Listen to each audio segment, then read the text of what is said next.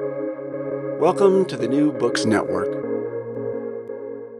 Well, warm greetings from Northwest Germany.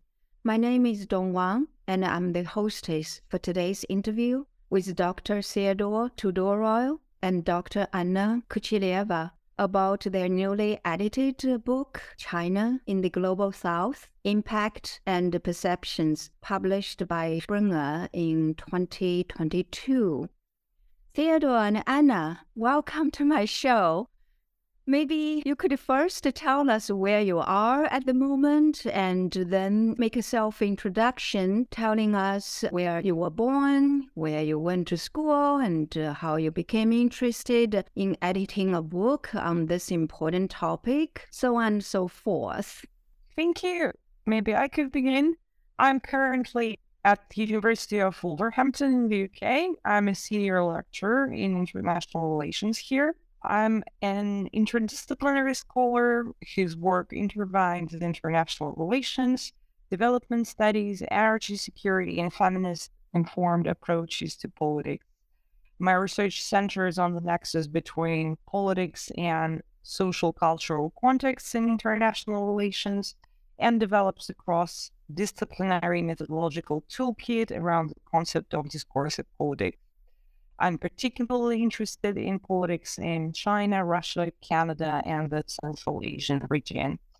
I joined Wolverhampton in 2022. Before that, I obtained my PhD in political science from the University of Alberta in Canada and held a postdoctoral fellowship at the National Research University Higher School of Economics in Russia, in Moscow.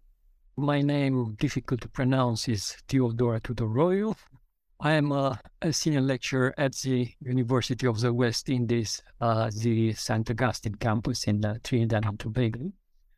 I had my PhD from Université de Montréal, obviously in Montreal, Canada.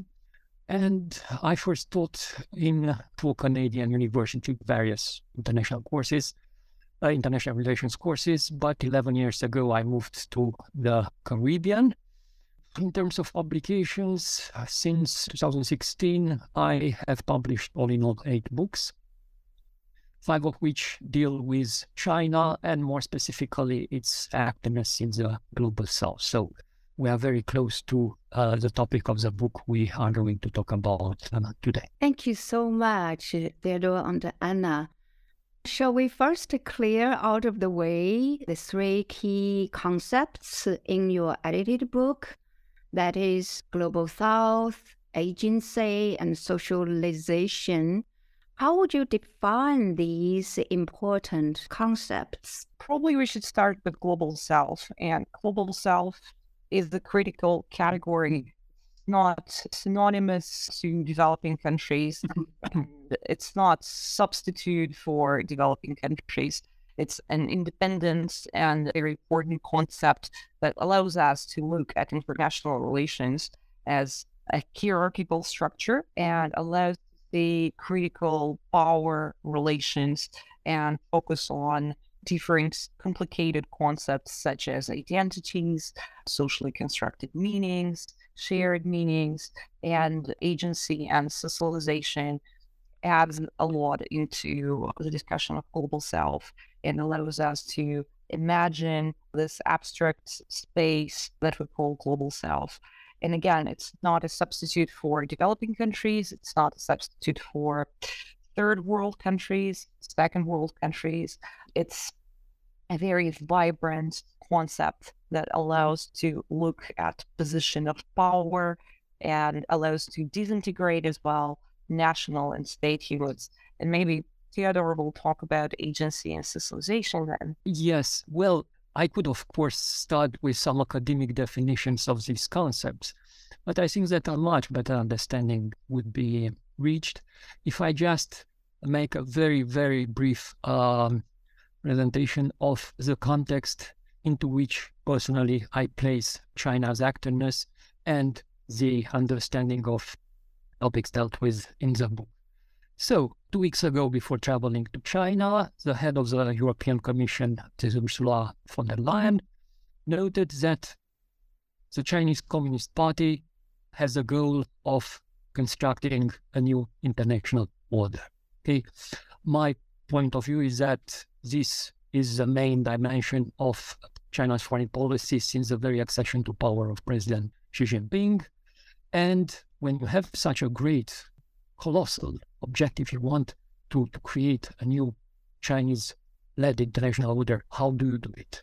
Well, my response is through a projection of normative power, a difficult concept at first view, which is not at all difficult.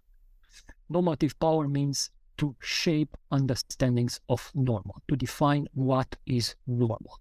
Yes, it is difficult to do it. It's easy to understand, it's difficult to do. How do you do it? Well, and I come to the concept of socialization, by socializing the political elites of the Belt and Road Initiative states. Again, this might sound very exotic, socialized. No, it's very basic.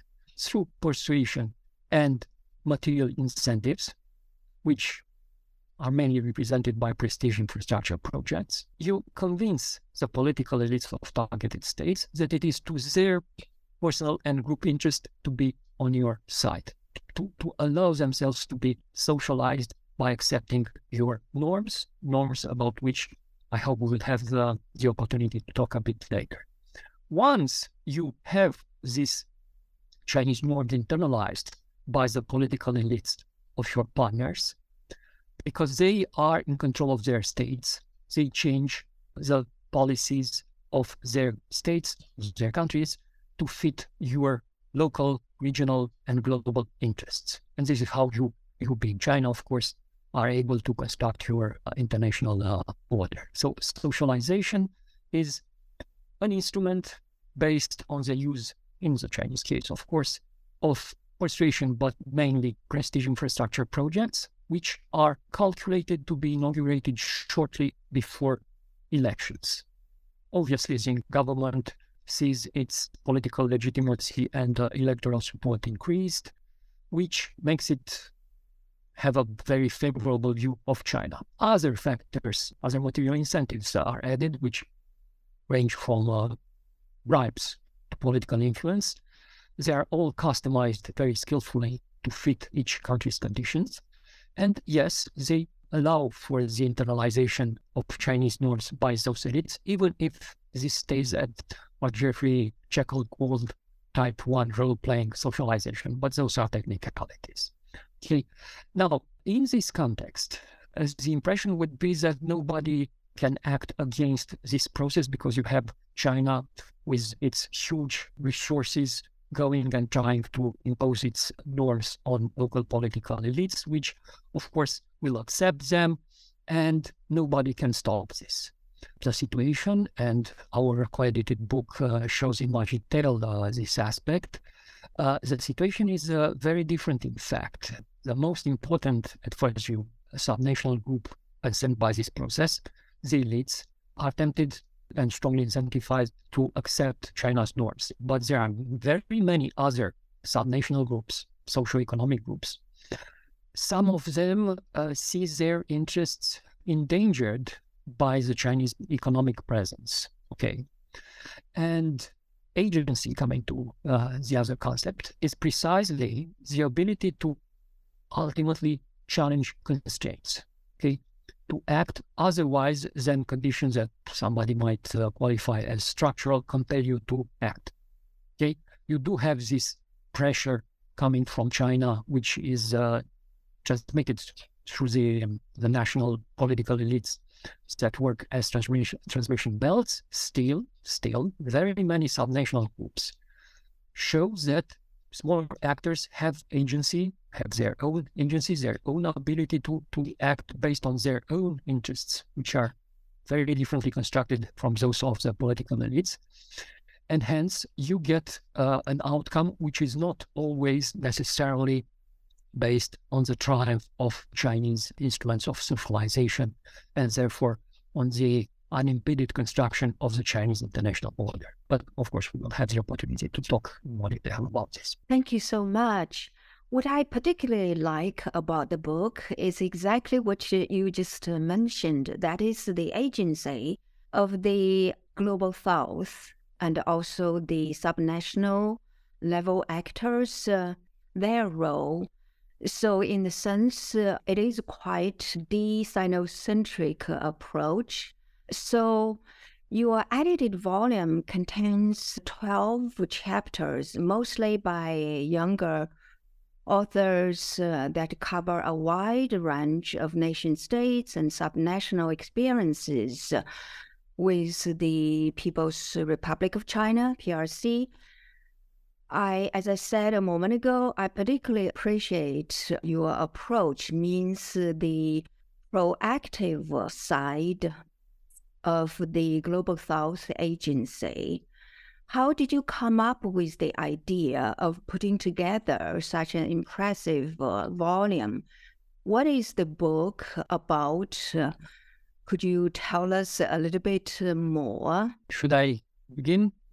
Well, actually, the process of putting the chapters together and constructing the book was long and very difficult. So honestly, I was telling myself repeatedly that I could have written myself half of a book. Yeah, so we started in 2016, and leaving aside the inherent obstacles. So the point was to have an extreme diversity in terms of topics and in terms of contributors. Even if the topics are very different, if contributors are all, say, Chinese, Western, whatever, and you see books edited, say, by Italians about China's actions somewhere, or things like that. No, our approach was very different. We wanted diversity. And in addition to that, we wanted field work. And you will see that almost all chapters are based on field work, which should be unpublished and which should analyze explicitly the impact and perception of China's actions, which in a way compelled us to move towards younger researchers who haven't yet published the same thing in many articles and books and just repeat once more what they have already made public a long time ago. And we were quite successful in that, except that a number of contributors, so some of them gave up. Some of them did deliver chapters which were not the chapters initially promised. Now, the COVID crisis in part had its unfortunate impact because people planning to do field research could not complete that field research, and at times they simply said, I quit. At times they did send chapters, but the chapters were about, say, diplomatic relations, about a completely different dimension of the bilateral relation between their country and China, and they did not fit. But still, I think that we succeeded in bringing together a very diverse group of scholars. The fieldwork was done in 9 countries, and these 9 countries range from the Caribbean to the Russian Far East, from Madagascar to Papua New Guinea. We cover very, very diversified countries, and the theoretical approaches from which these analyses were made are equally diversified: international relations, political geography, government development studies, anthropology, cultural studies, media studies, and so on. And the authors themselves, as I said, they are very diverse in terms of their country of origin, language, mother tongue, cultural background, scholarly background, and personal notes. This was very interesting. I did talk on Skype with people located, say, in Suva, in the Fiji Island. There was a diversity which normally you never encounter. In the book itself, and I will stop after just presenting the 3 parts. So there's a first part about China's image and reception in the Global South. Okay, this has in part been already done by various scholars in various publications, but we have very different approaches centered on very different countries and regions. The second part is about China as a dividing factor within countries of the Global South, I would say inside each country in the Global South, where indeed the agency of subnational actors is most visible. But we do not want to give the impression that nothing is set from above, let's put it that way, that there is absolutely no structural constraint, that subnational actors are perfectly free to do what they want to. No, they are not. And this is why we have a third part where structural features of the local country, okay, are analyzed as an element that favored or, on the contrary, made it more difficult the acceptance of Chinese presence, which I think it's an interesting dimension that very few scholars have explored previously. Okay, I will stop here. I just would like to add to this that being very diverse, all chapters are brought together by the method of case studies, and it's a very important epistemological lens. We're not looking at global south from the bird's eye view. We're looking at specific case studies, and this allows to bring diversity not only from the point of quality contribution, but also diversity in terms of global south, this critical space that I've talked about. It's very diverse, and it's very often homogenized and very often presented as a single unit. And one of our goals was to use case studies as an epistemological tool to show that global south is in fact very different and has different structures, powers, a social dynamic, political dynamic that brings together this phenomenon of global south. Thank you so much. I really appreciate the empirically based approach as well in this book. As we know, the PRC tends to impose claims on foreign nationals of Chinese ancestry and the global south.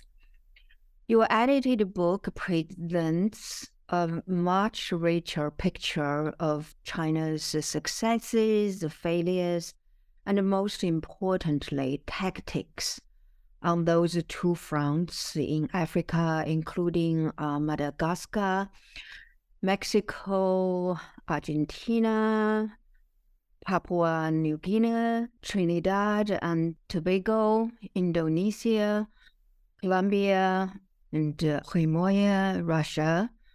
PRC's discursive politics, actual media and industrial operation, and the varied reception among the locals in many of your cases appear to have deviated from its self-proclaimed win-win and leadership in the global south.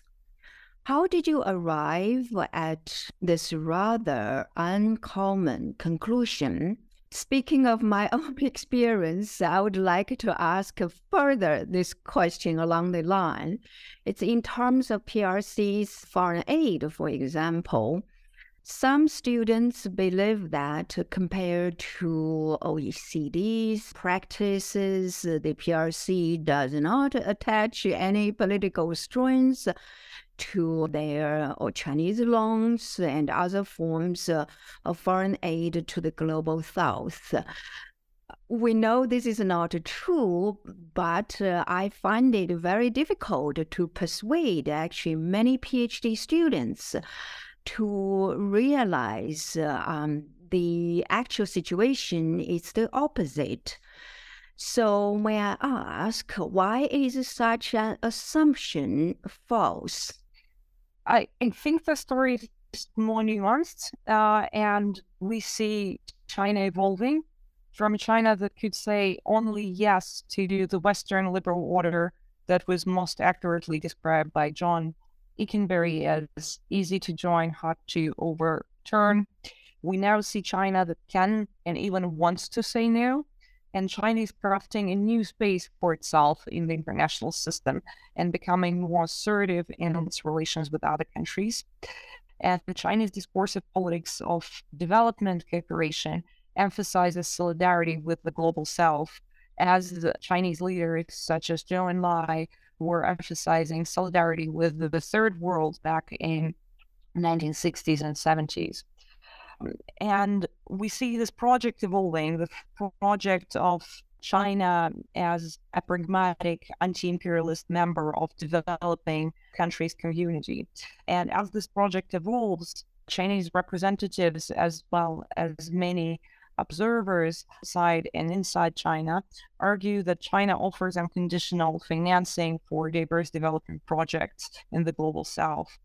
However, it's very obvious that it is not the lack of political and social conditionalities, but the nature and objectives and implications that distinguish China from traditional Western donors. China doesn't care much about good governance. China is not trying to interfere in ideological structure that recipient countries build. However, recipients of the development aid, loans, investments must respect China's core interests, support the idea of China's peaceful rise, and most recently, more and more China's partners encouraged to look up to the China model by Xi Jinping. And the China-led South-South cooperation becomes a fertile environment for these political conditionalities, for conditionalities that encourage Global South to accept China as a new leader that presents a new model of globalization. And the discursive dominance of the win-win cooperation and no strings attached financing narratives does not imply that countries of the Global South perceive China's development finance programs and ambitions on big, grandiose cooperation projects such as BRI as politically neutral. And our volume shows really well that those projects are not politically neutral, and importantly, that recipients and host countries, they don't see those projects as politically neutral. There is this complexity of images of China in the Global South, and complexity and diversity of cooperation models. However, it is very obvious, as Theodor already mentioned, that China wants Global South to socialize into globalization models and globalization ideas and normative structures that China is currently promoting.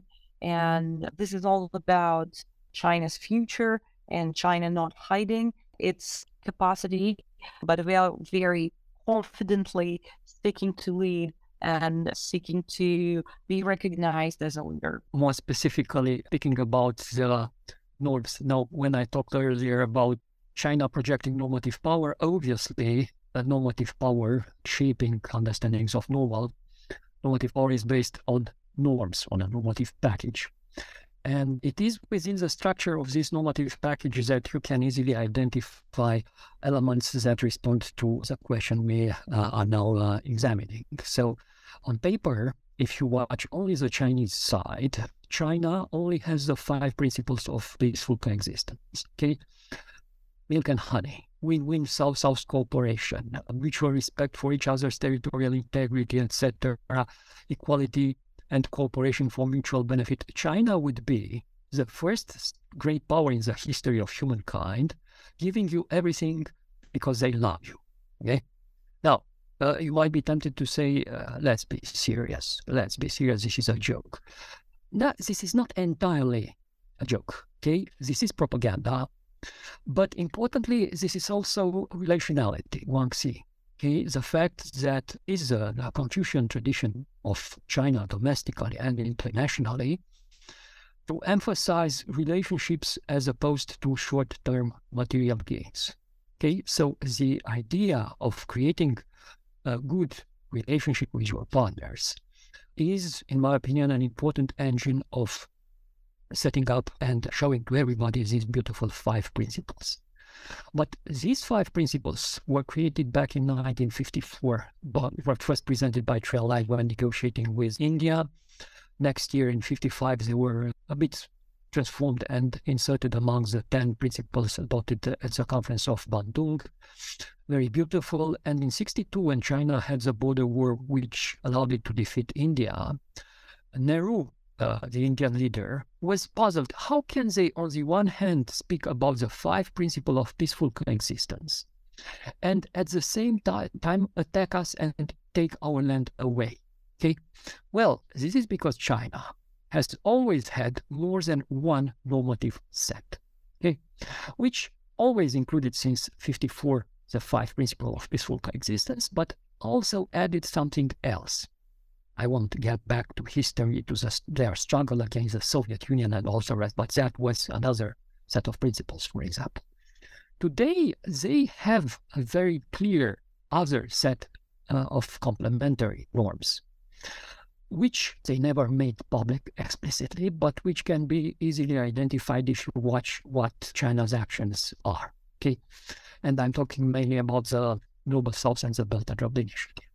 First of all, they have one major norm, a general norm, which is simply that cooperation with China needs to be established and developed because it is genuinely beneficial to the target country in general and to its elites in particular, as a group and individually.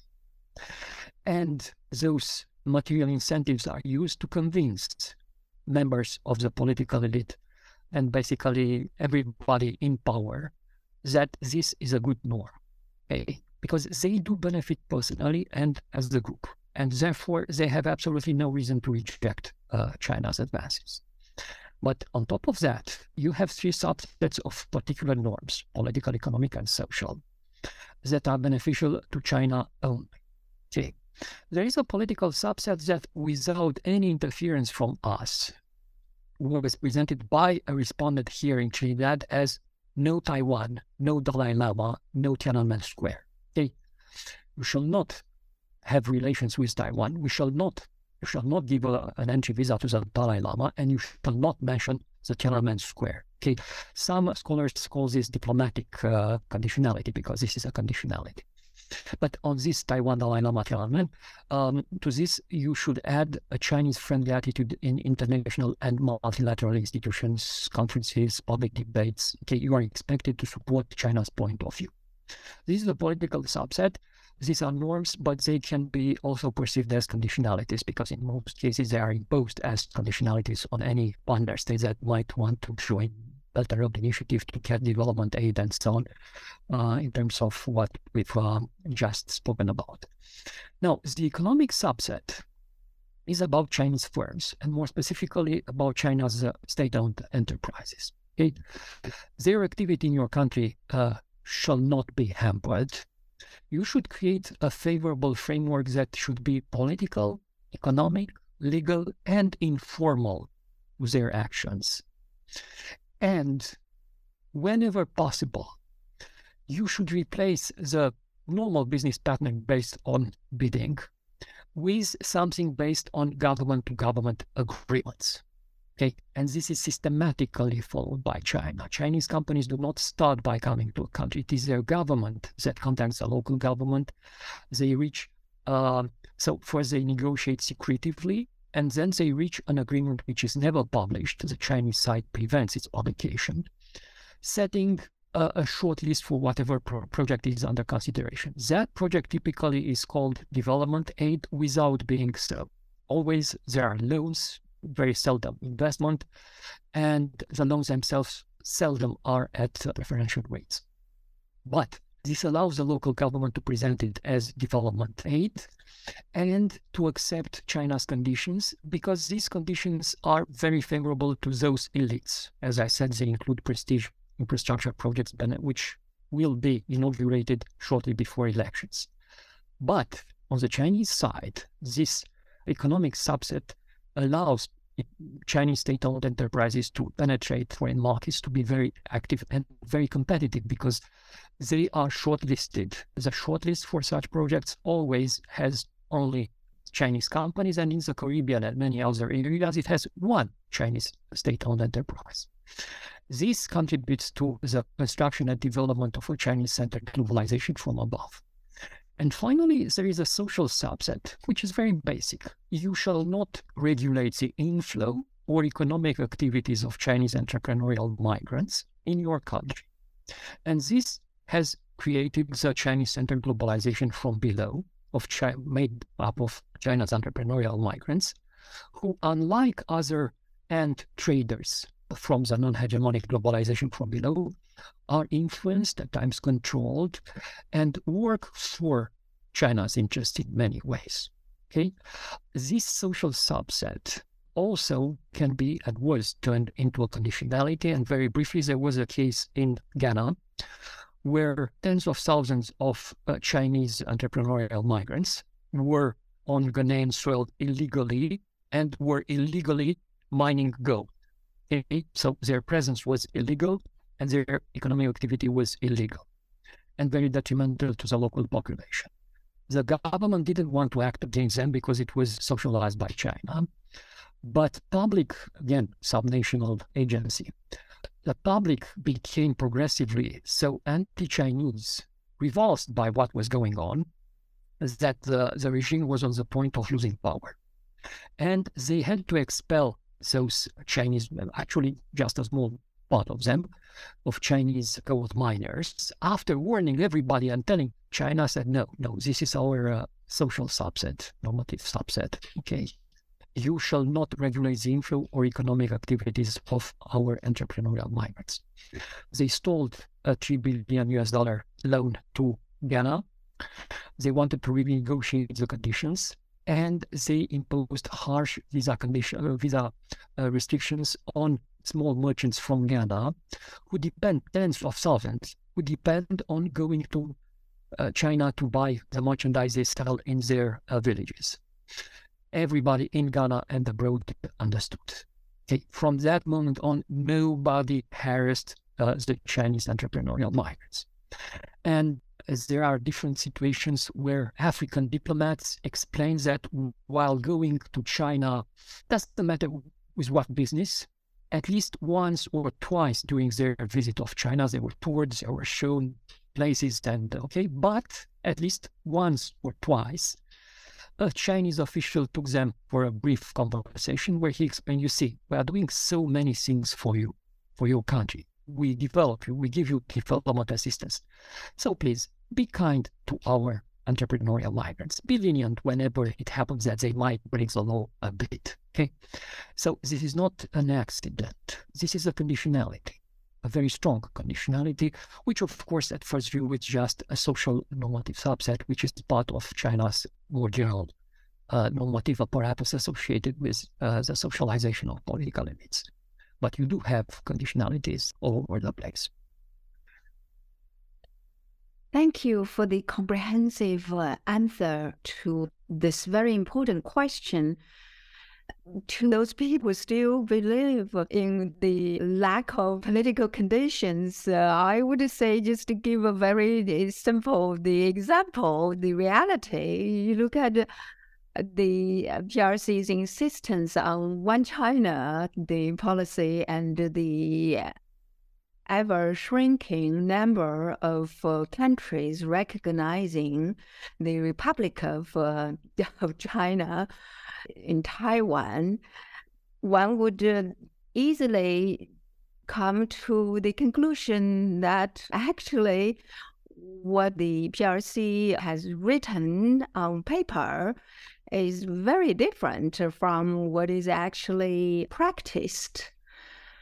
So we could now shift to a related topic that is about democratic values. We know, in fact, because of the increasing PRC global influence, the global dictatorship, despotism have been strengthened. So then the question is, despite PRC's material progress, its own nationals often point to the lack of a moral anchor in China itself and in its global outreach during the last 4 decades also. Do moral norms and fundamental democratic values still matter in the myth and diplomacy of peace and development between the PRC and the Global South? How can democratic values and institutions sustain in the face of illiberal forces hell-bent on structurally abusing the openness and democratic nature of liberal institutions and countries? This is not new. Communist countries always said that they are really democratic countries, while the West, for 1,000 reasons, is not. And China simply proposes its own package of definitions and understandings concerning democracy and human rights, which obviously fit those of many other heavily authoritarian regimes. Now, personally, even if democracy might be considered a relative and permanently evolving term, and its understandings have historically changed in time, okay, human rights should be perhaps something easier to define. When you take 1 million Muslims from Xinjiang and you place them into re-education camps because they are Muslim, okay, you would expect people in other Muslim countries and people in consolidated democracies elsewhere than China, of course, to be really outraged by this situation. And what you see is that very, very few countries, all of them in the West, have condemned this measure taken by the Chinese government, and the initiatives at the United Nations of those countries have been defeated because more states supported China. Now, what is interesting in such cases is that if you take, say, Muslim countries and even certain democracies in consolidated democracies in the global south, you do see among the civil society and the population at large, in countries like Turkey, okay, which is hardly a democracy, but you do see a lot of Turkey's citizens where there are very many Uyghurs, and the situation is very well known, being very, very vocally against China's policies in Xinjiang. But the government of Turkey, as the governments of basically almost all Muslim states and many democracies in the global south, never say one word to the Chinese leadership about what's going on in those re-education camps, which has a very clear explanation, in my opinion. The very successful socialization of the political elites of those Muslim or democratic states that prefer to see their own group and personal interests and close their eyes to what China is doing in terms of democracy and human rights, unfortunately. Thank you. Anna, would you like to add more to the question? I slightly would disagree here with my co-author. I think this question also lies beyond the scope of our volume, because our volume was focusing on China's soft power, for example, and how China's soft power has patches, and how China fails to deliver its message of being an alternative to the liberal or not so liberal international order. And I think chapters in the volume really capture it very well. Mi and Zhang's chapter about Confucian institutes and Chinese culture education in Madagascar, for example, shows that even teachers who work in Confucius institutes fail to convey this slick and homogeneous narrative of Chinese culture that we see so very often in Chinese propaganda. And I think besides asking whether China wants to challenge Western liberal order, we also need to ask whether this challenge is successful and whether China indeed has an alternative that can undermine the existing international structure.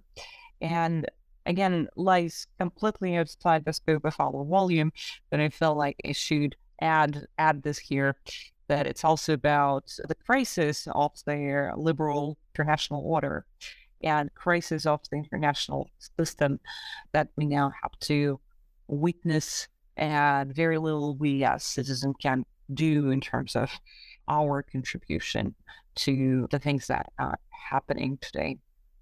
Great, thank you so much. You both actually have addressed the different dimensions of these questions regarding democratic values, whether they are matter or not. They matter to us or not anymore. I appreciated it. I think Theodor basically emphasized the socialization side of the PRC and the global south. That's why we see like the Turkish government, why on earth they would continuously, at least officially, endorse the PRC's economic development model. And also, of course, regarding the Xinjiang human rights abuses. So, and then I think I also appreciate Anna for addressing the imperfect situation within democratic societies that has to be addressed as well. So I think it's very helpful for us to understand the comprehensive realities in different parts of the world regarding the PRC. Now, shall we turn to the COVID-19 and our Change the World? The reason I came up with some questions in this regard, it strikes the reader that most of the authors conducted their fieldwork, including interviews, a few years before the outbreak of COVID-19. Now, as you mentioned, how difficult it has been or it was to organize so many authors in many countries, at least 9 countries, to write up a comprehensive empirical evidence chapter for your volume. We often hear people say that our world is different now in the post-COVID-19 world, if we can say that. Some governments have already declared the very end of the masking policy. So how have the pandemic and new international politics and economic situations, including decoupling and de-risking from the PRC, affected your own research area respectively? For example, Trinidad and Tobago's dealings with PRC's tied aid and Sino-Russian relations from the perspective of the Russian Far East.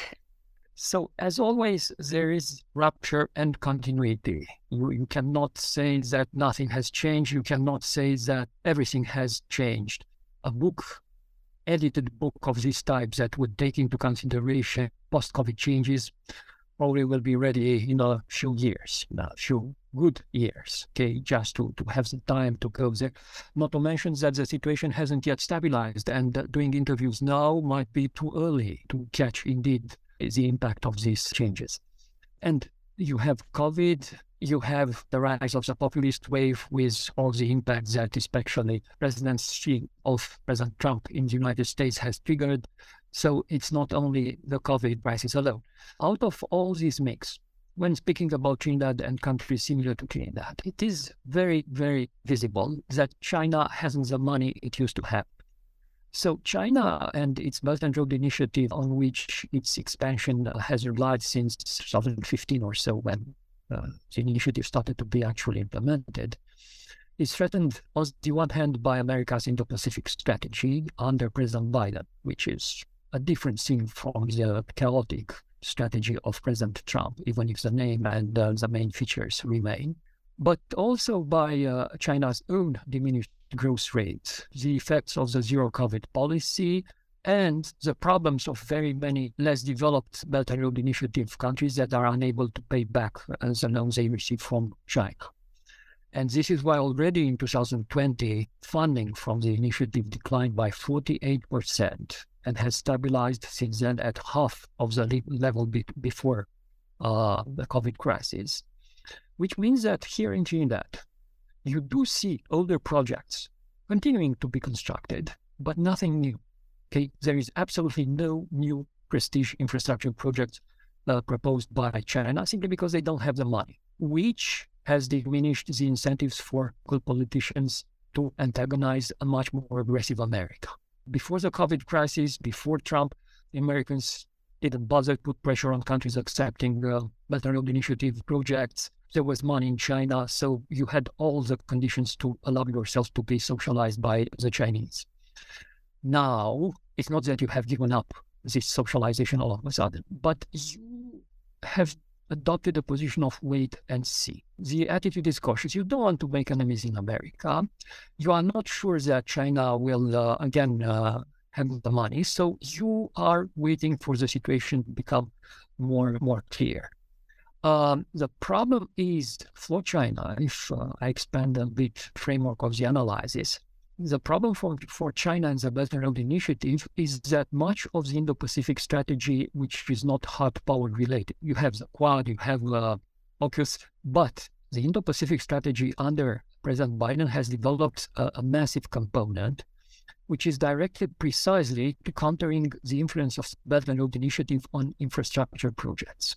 Now, this is only the beginning, but the goal is to deprive China from the almost monopoly on generous infrastructure funding in the global south. That is a very serious danger, because at that point, political elites in the Belt and Road Initiative will have the choice between a Chinese-financed infrastructure projects or a Western-financed one. And by Western, I understand Indo-Pacific, which means United States, European Union, Japan, even India.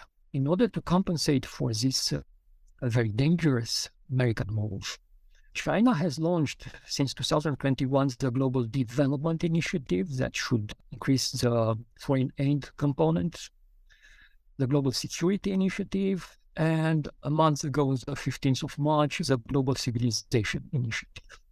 Now, all of these are just at their very, very early stages, and nobody can tell us today how this will develop. But it's very clear that the struggle is that way between China and America, and I'm talking about this in terms of counter-hegemon versus hegemon, is acquiring new dimensions that go beyond the infrastructure-centered Belt and Road Initiative. For the time being, returning to the political elites of Trinidad and Tobago and similar countries, they are waiting. They are looking forward to new opportunities. They hope they will be able to take money from both sides, but their enthusiasm towards China has diminished considerably. The previous prime minister was happy to go to China and to say at a meeting there that the population of Trinidad and Tobago hails China Dream and all the rest, which here nobody did hail actually. The current prime minister, while also taking a few years ago loans from China, seldom mentions China. Not that he is against China, but older funding continues, but he would very much like new funding because elections come closer and he would like to open something, to inaugurate something. So I would agree with Theodor in terms of it being not their major change in Eurasian region and more broadly. Starting from the late 2017, the rivalry between China and the US has brought Russia and China closer together. But it hasn't fundamentally transformed their relations due to consciousness of both countries and Russia's limited ability to provide substantial support to China in areas such as the economy, trade, or technology. And it was pretty stable even during the COVID, even though the Russian Far East, as many other regions in the world that were closely connected to China in terms of trade and economy, lost a lot of revenues. It was still very much business as usual, even back in 2021 already. However, in February, Russia invaded Ukraine, and this is the major change. In February 2022, there was the first in-person meeting between Vladimir Putin and Xi Jinping, and it appeared to signal a new phase in Sino-Russian relations following the pandemic. And there were a lot of experts in Russia who were very excited about this new phase, and there was a lot of experts and local elites and local entrepreneurs in the Russian Far East and Primorye specifically, who were excited about their opportunities that this closer relations with China could promise them. And Chinese expressed support for Russia's legitimate security concerns, and Russia backed China in Asia and backed the Belt and Road Initiative. So it seemed that post-summit narratives were changing to new limits or no red lines. And this obviously meant a lot of opportunities for Russia's regions that border China. And the war started, Russia invaded Ukraine, and for the whole Russia and Far East being no exception, this means that there is no opportunities, and the drastic changes in social, economic development, drastic changes in political development, because Russia is becoming increasingly more authoritarian. And in terms of international dynamic for the Russian Far East, the drastic change in Russia's political dynamic and geopolitical aspirations means that their Chinese neighbors are the only prospective partners for local elites, because South Korea and Japan joined the anti-war sanctions. A year into the war in Ukraine, China finally elaborated its stance on the conflict, releasing their 12-point document proposing a peace plan for Russia and Ukraine. So it's clear that China is not neutral. China is pro-Russia neutral, and Russian Far East and other Russian regions, they would be continuously forced to focus on China as the major cooperation partner, because China is one of the few countries that still engage in trade, e-commerce, and other activities that haven't closed border with Russia and such. So if there will be tourists, for example, in Vladivostok ever soon, those would be Chinese tourists, because there is no flight anymore to Vladivostok from South Korea and Japan, even though they are so very close to Primoria geographically. So my point here is that it's very far beyond the pandemic now, and the biggest challenge to development of any agency on a regional level, Russia, is now the war and geopolitical ambitions of Vladimir Putin's regime, and specifically the invasion of Ukraine that is ongoing. And unfortunately, this is not the pandemic. Thank you so much. Theodor and Anna, we've taken up a lot of your time. What are you working on now? In 2021, Routledge published my first book, China's Energy Security and Relations with Petrostate, Oil as an Idea. This book examines the development of bilateral energy relations between China and the two oil-rich countries, Kazakhstan and Russia. I argue in this book that energy security has neither an inherent meaning nor an intrinsic value, but more fluid, and the material realities of energy acquire their meanings and significance only in the process of narrative making and discursive symbolization. And moving forward and drawing on this research, I'm currently working on a study that explores visual representations of energy security in oil in China, Russia, and other countries. Overall, my research trajectory is not that linear, but is still coercive. So I'm moving beyond Chinese politics, and my interests are shifting to problematizing gendered political structures and hierarchies. And this is where my other recent projects are rooted. Yeah, congratulations. The topics you are pursuing are very interesting and important. So I'm looking forward to reading more of your new work. And what about you, Theodor? Well, unlike Hanya, I'm sticking with Chinese topics. It's a book that I've already completed some time ago, but these things, as you know, take time. Has been very recently accepted for publication by Routledge. It is about the geopolitical aspects of the Belt and Road Initiative. And in that book, as already earlier, another analysis of China, but when you speak about the geopolitics of the Belt and Road Initiative, you deal with security matters. And this becomes a very obvious aspect. On the one hand, you have the China that is constructing a new international order benevolently. Okay, the China that is the workshop of the Western-centered globalization from above, of the neoliberal globalization, which is also peacefully constructing two Chinese globalizations, one from above, one from below, which is deterritorialized, which is, or at least claims to be, tries hard to be benevolent, that claims to base all its actions on win-win cooperation, and which actually uses normative power that is based on relationality, Guangxi, and therefore it's the most peaceful and friendly approach you might expect from a new hegemon.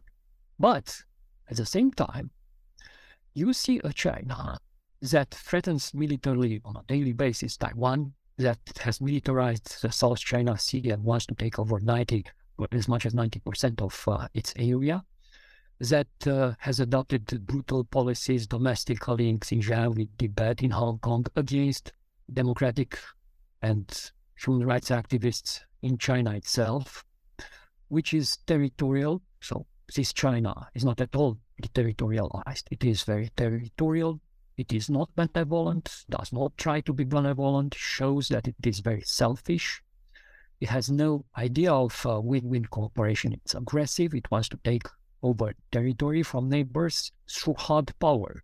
No normative power. No, military. Now, the first China acts like a 21st century style postmodern global power. The second China acts as a 19th century style territorial empire. This is the same China, the same people, and possibly the same Politburo meeting might take first decisions based on normative power, postmodern global China, and 5 minutes later, let's move on the agenda to something concerning South China Sea, and there we act as a territorial empire which is interested in the imperial control of land. Okay, of course, you don't have physically two Chinas. You have two Chinese identities, and this does exist in the literature on international relations, multiple identities of the same international relations actor. And this, as you can imagine, is not a very simple topic to deal with. But yeah, well, I'm close to the completion of the long chapter on the territorial empire, but actually the most difficult one, I believe, was a chapter about the theory associated with this elements. Yeah, it will take some good months, half a year or more, till completion anyway. Thank you so much, Theodor. The topics sound really fantastic because very often I feel the PRC, of course, has many faces. Mainly, I feel it hasn't really learned things positive from the past. It only picked up these things really bad, those bad guys in the past, like in the 19th, as you said, 19th and early 20th century, but then couched in the 21st century's terms.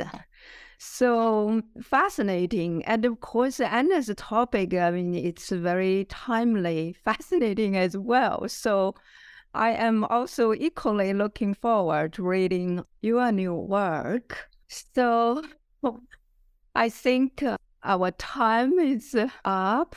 And I would like to thank you both for spending the quality time with me, chatting about your newly edited book. So I wish Theodor a good afternoon, and I wish Anna a good evening. Thank you. Good evening to you. Thank you so much. Yeah, goodbye for now.